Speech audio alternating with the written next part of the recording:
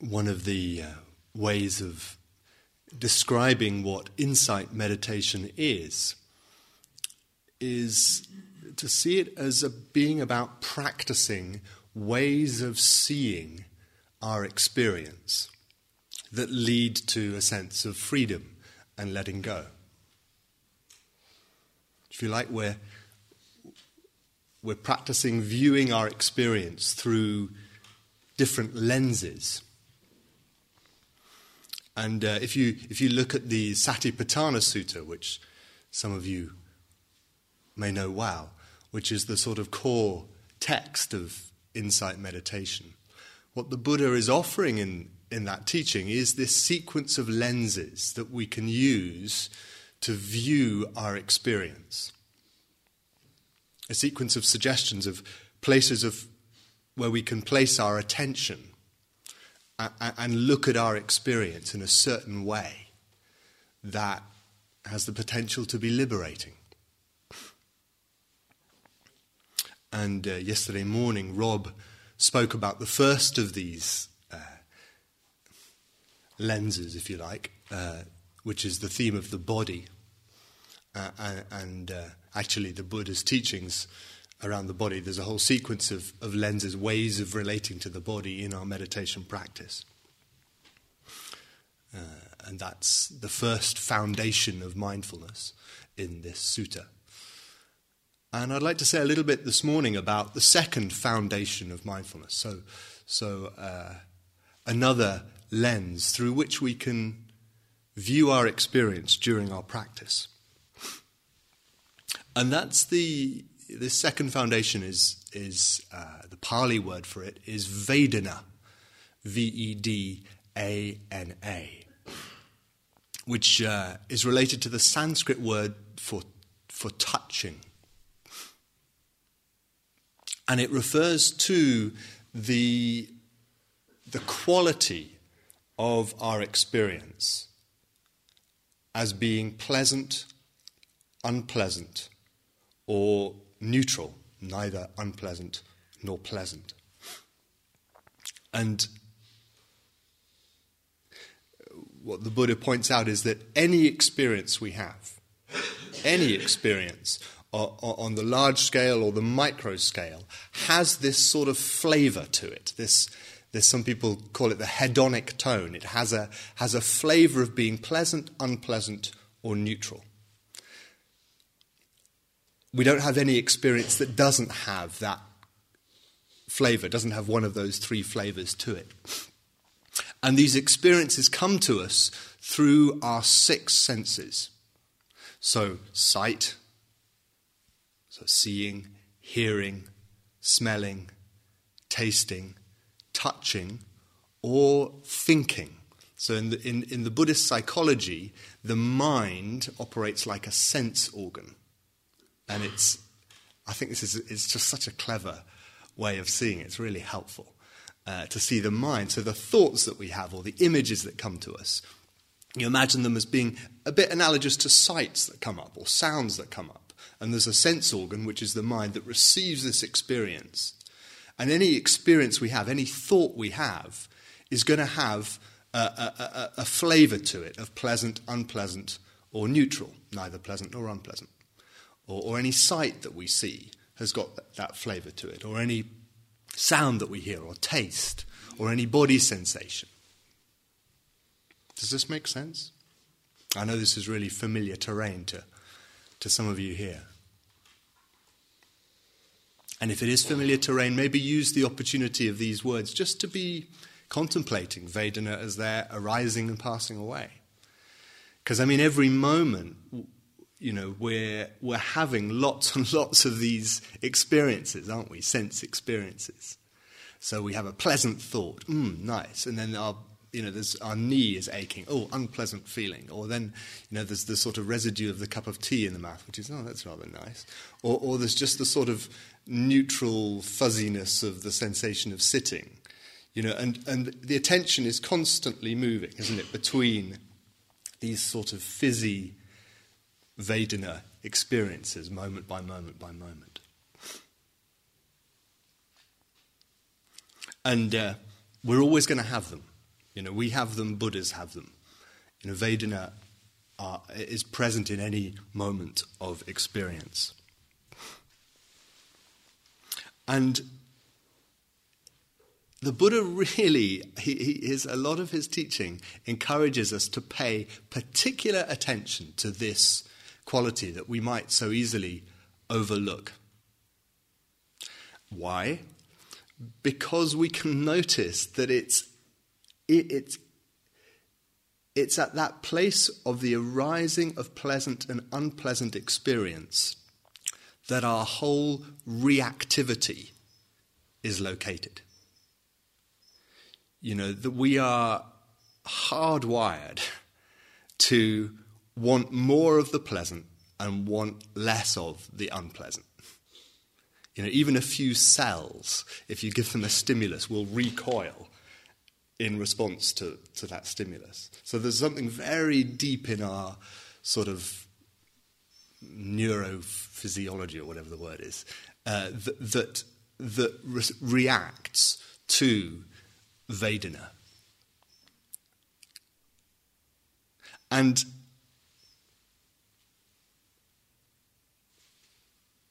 to see that is, in a sense, it's in that reactivity that our craving is born. The craving that Christina was speaking about a couple of nights ago so beautifully. That we, most of the time, are unconscious in going from pleasant feeling tone, the experience of pleasant feeling tone, to the sense of craving, the thirst for more, the desire to push away, the aversion, the push and pull of our experience.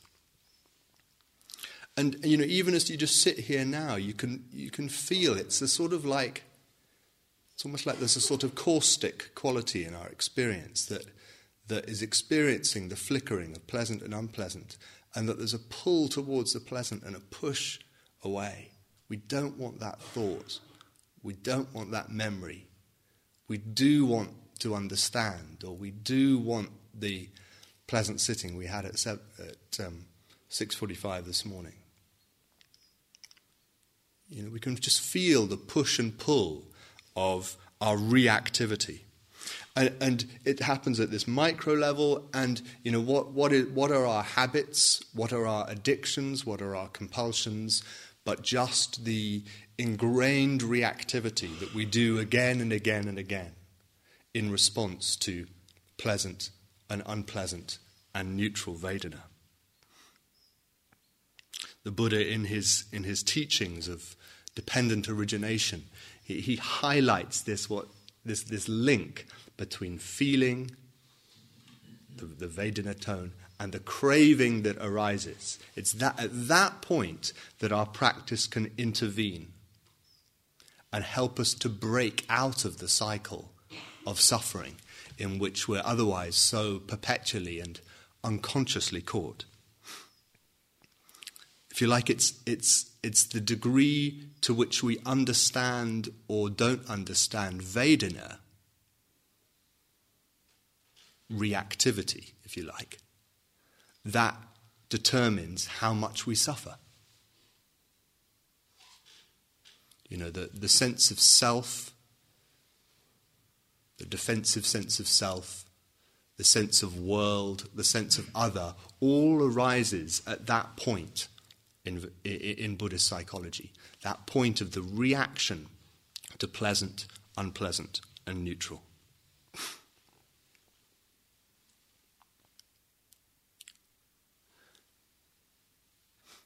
And as I said, some people here will be very familiar with working with this.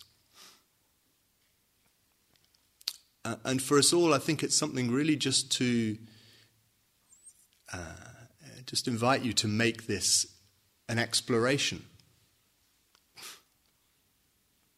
Just to notice, even as you're sitting here now, just notice the arising of pleasant experience, the arising of unpleasant experience, and the sense of neutral experience.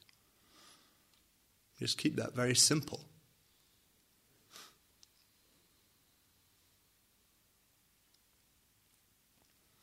And feel the as I said, the sort of pull of the organism in response to that.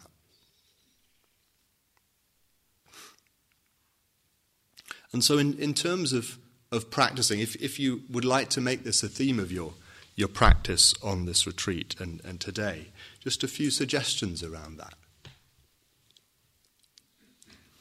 The first is that obviously as you see, as you pay attention, you can see how quickly these experiences of pleasant, unpleasant and neutral are arising and passing away. So don't expect that you're going to be able to track all of them. If you sit there and say, right, every Vedana that arises I'm going to be aware of, you're going to manage a few seconds maybe. So just, as you're doing your sitting, as you're doing your walking, just be on the lookout for the prominent experiences where there's a strong sense of Vedana arising.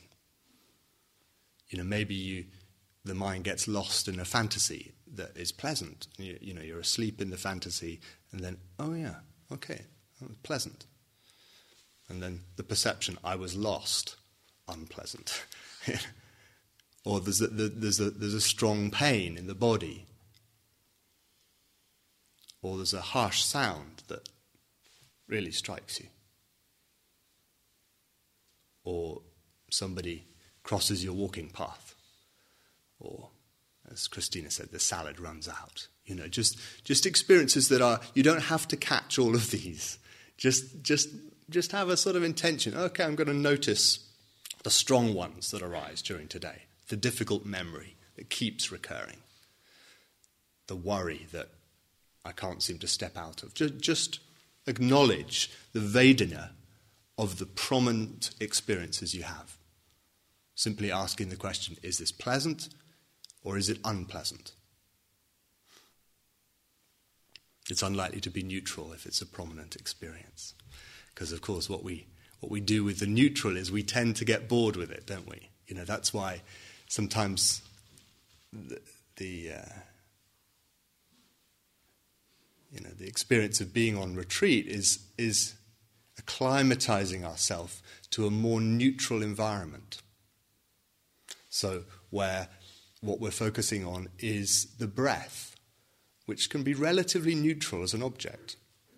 And our minds are so hungry for intensity that they slide off the neutral, don't they? They go in search of something pleasant. So we find, even an unpleasant memory is somehow more juicy than the neutral breath. The mind seems to go for that.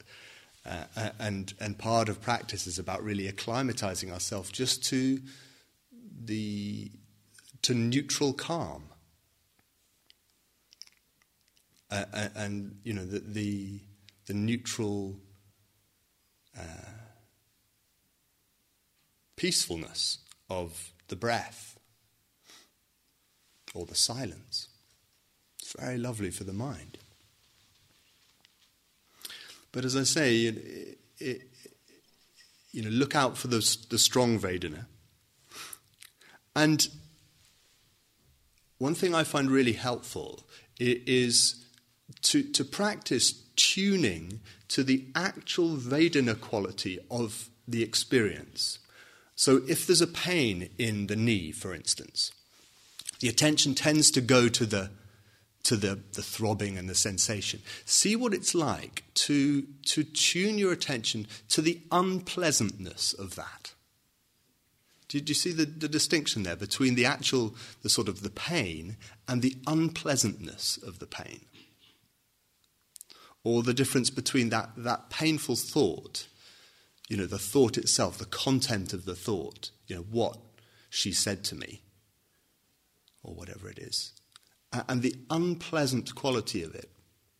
So it's asking a certain fineness of our mindfulness, just to say, okay, so what's the unpleasant sort of fur on this experience? See if I can tune to that. What's unpleasant about that experience? Or what's pleasant about the thought of lunch? Can I, let's put that differently. You have the thought of lunch, and there's a sort of about that. Can I focus in on that quality of pleasant rather than the actual imagining of lunch? So this is the first suggestion. So you focus in on the Vedana quality itself.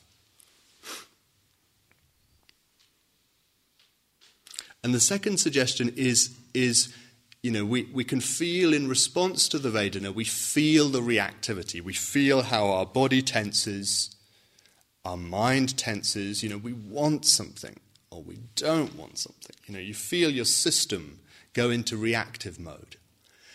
Practice relaxing with the Vedana tone. So you have a fear. Fear arises strongly. You feel your system contract with that fear. Practice relaxing the body as best you can, letting that fear be there.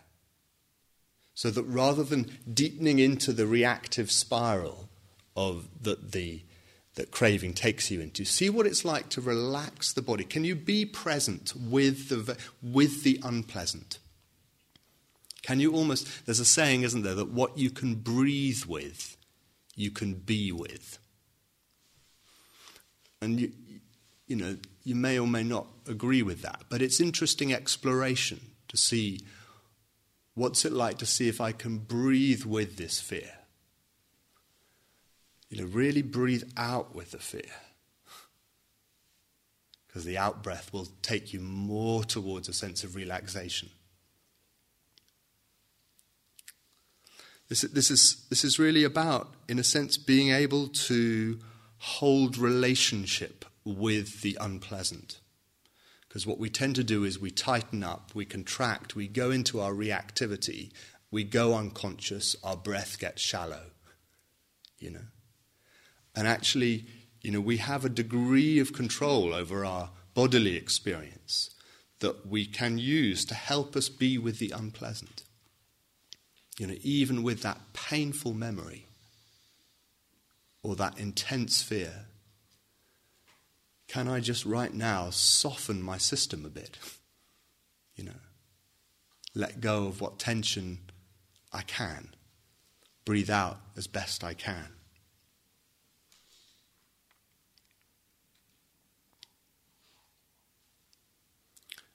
And it's important as we do this to use the body as our ground. The lower half of the body, the contact with the floor, the contact with the cushion or the chair. When the unpleasant is arising or when the pleasant is arising, just seeing if you can let that be a resource for you in coming into relationship with intense Vedana, the intensely unpleasant, the intensely pleasant.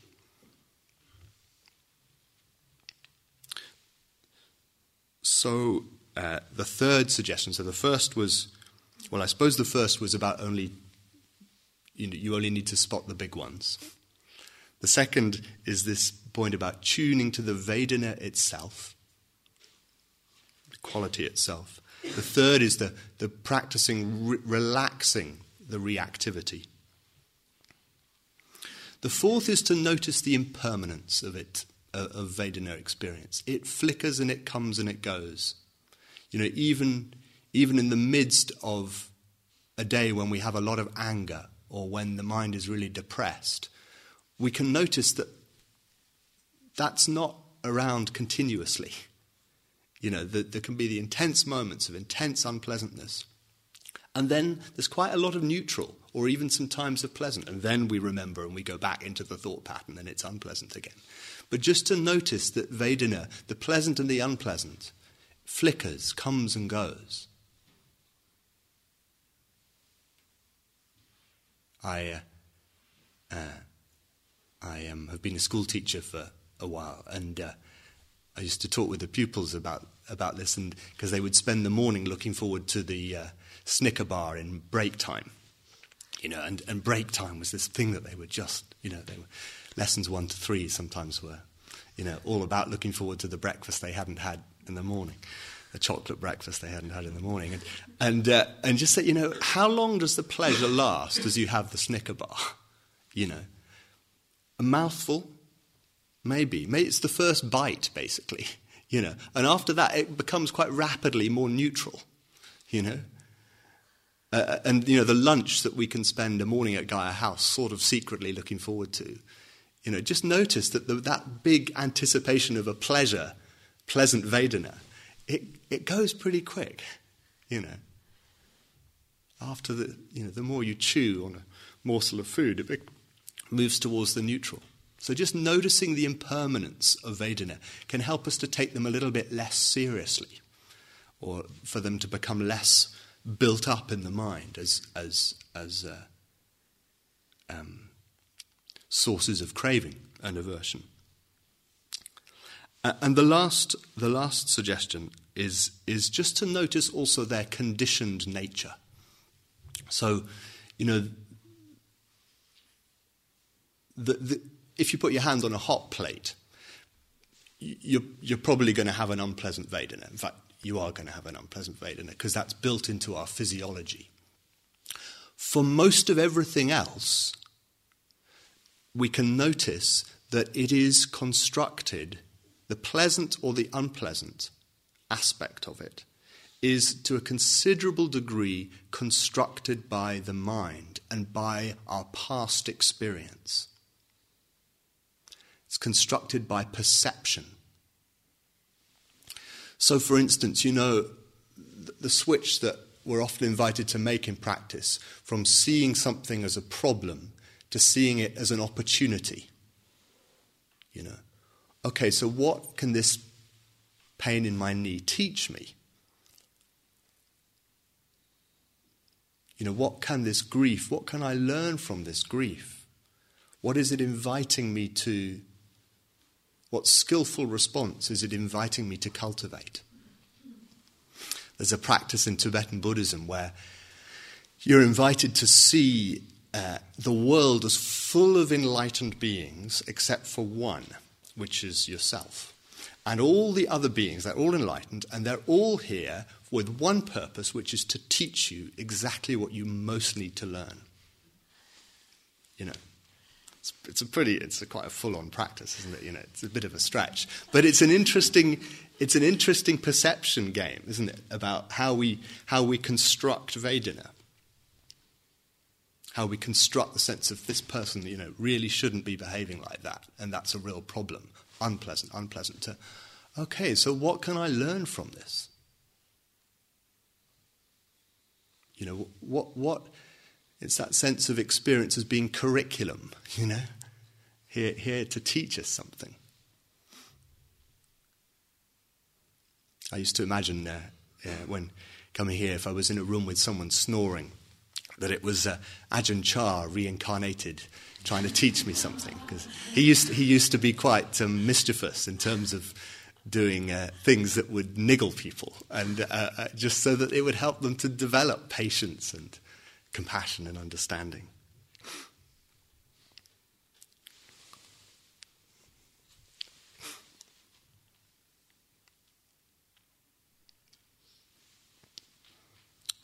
Tuning to the Vedana itself, practicing relaxing reactivity, noticing impermanence of pleasant and unpleasant, noticing what happens if you shift your perspective to see things as opportunities or teachings, or as having an invitation in them.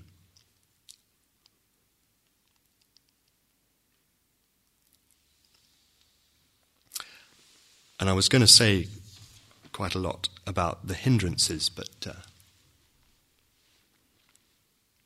I'll say a little. Because, of course, the hindrances are all about how we react to Vedana. This list that probably most people are familiar with of the 5 sort of perennial ways in which our sense of presence, our sense of clarity gets obscured. So by sense desire, by aversion in all its flavors, which includes anger and frustration and boredom and regret and guilt and fear, by sleepiness and dullness, by restlessness and agitation and worry. That's the fourth.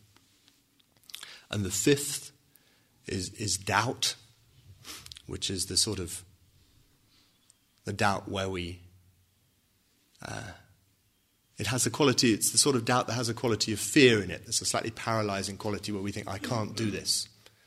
I just can't do this. Or we doubt the practice.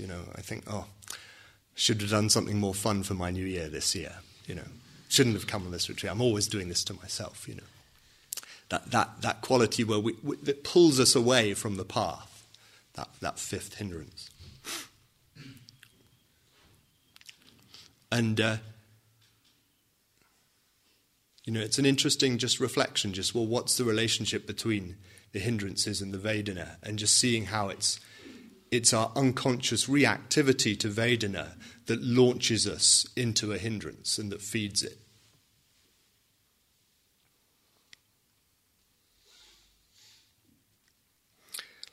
And at the risk of giving another list, well, I'm going to take the risk of giving another list. It's a little acronym that I find really helpful for working with the hindrances, and it's the acronym RAIN, which may not be too difficult to remember today. And it stands for, and some of you will know this, recognize, allow, investigate, and not self, or non-identification.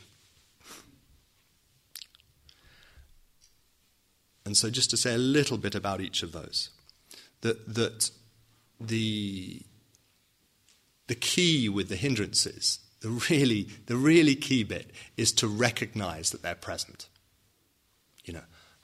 So this is boredom, or this is grief, or this is restlessness, and it's a hindrance. It's not my natural state. It's not the ultimate truth of the universe. It's just a hindrance visiting. To recognize it and name it.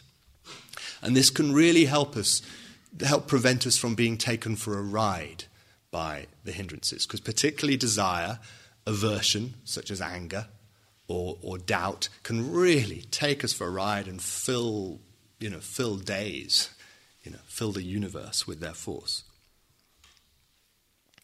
So that's the recognize. And just sometimes to say something like, okay, so fear is like this.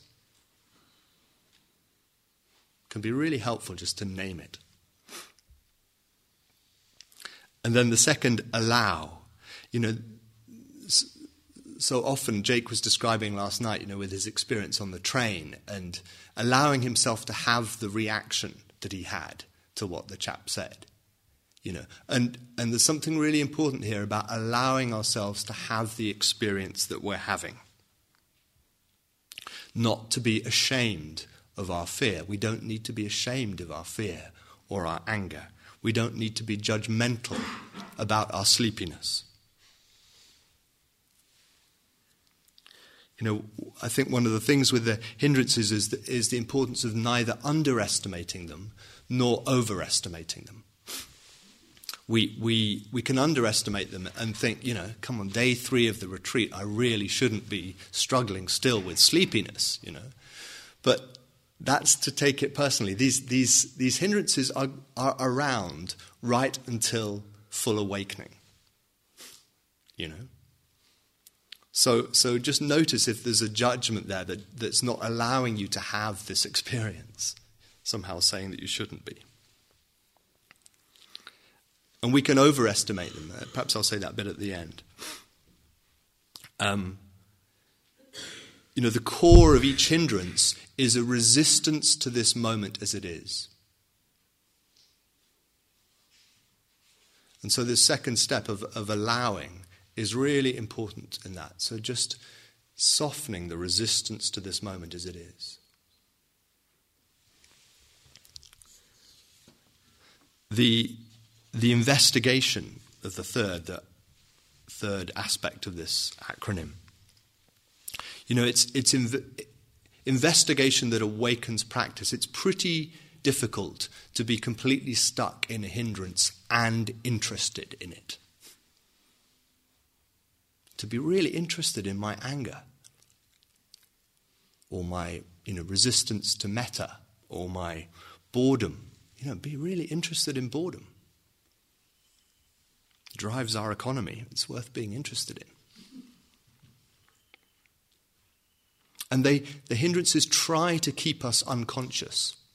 They keep trying to point our attention to objects, lunch, the other person, my practice, Gaia House, whatever it is, rather than allowing us to, what we need to do is to turn our attention and investigate the hindrance itself, be interested in the anger rather than the object that the anger has latched onto.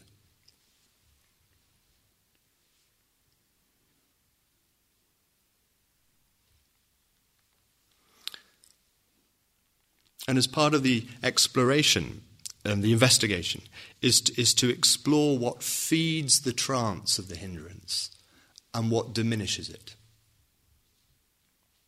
When I'm feeling afraid, what makes me more afraid? And what makes me less afraid? And making that an exploration in the practice.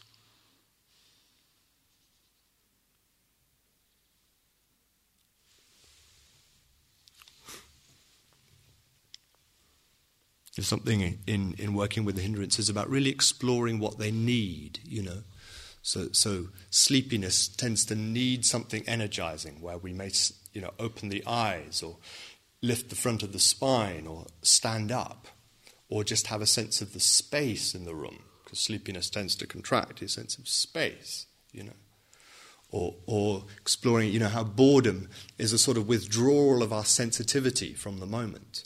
And actually, okay, so what boredom needs is for me really to be interested in this moment. Oh, okay. And something shifts. Or seeing how restlessness, again, needs a big space. It may need a sense of vastness. Like in India, where they say, if you've got a mad elephant, give it a big field, So you have a sense of the vastness of space in which you let the restlessness reside.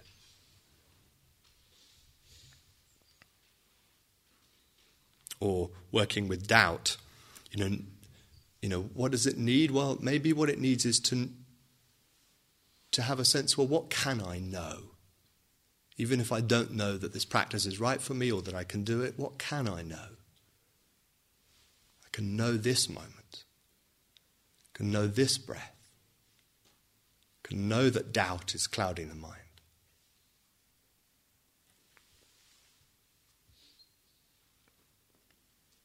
One of the things we can notice with all the hindrances is that they bring with them a loss of morale and a loss of confidence.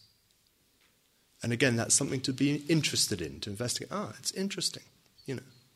Sleepiness makes me feel less good about myself. Interesting.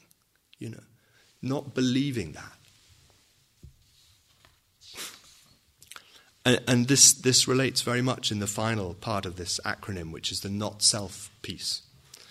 Which is, if you like, taking the I out of it. Instead of saying, I'm really angry, it's, okay, so anger is here. Or restlessness is here. Or boredom is here.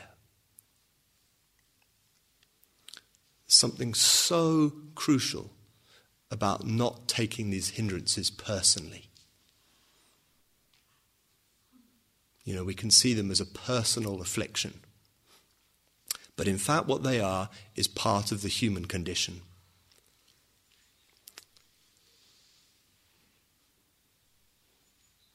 They're as impersonal, they're part of the human condition, and they're as impersonal as the weather, which is why RAIN may be quite a good acronym for them. They're just going to come and go, and just to take that sense of self-judgment or self-blame or them belonging to us out of the experience.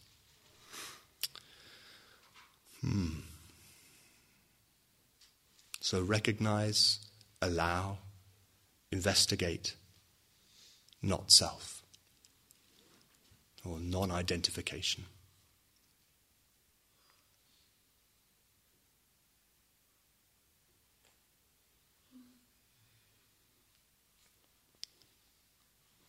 I think as we work with these experiences, we can, I just invite a sense of compassion for ourselves, and a sense of our common humanity as we sit here and practice with these perennial experiences of the human condition. And the not overestimating them piece that I said I'd leave till last is really just to know that it is quite possible to have experiences of to weaken the forces of the hindrances in our lives and in our minds, and to have experiences on retreat where we're not experiencing hindrance attacks.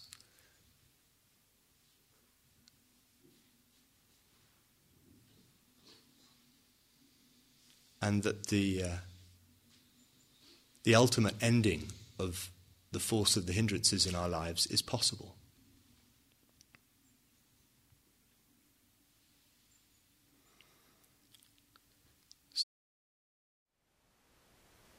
Thank you for listening.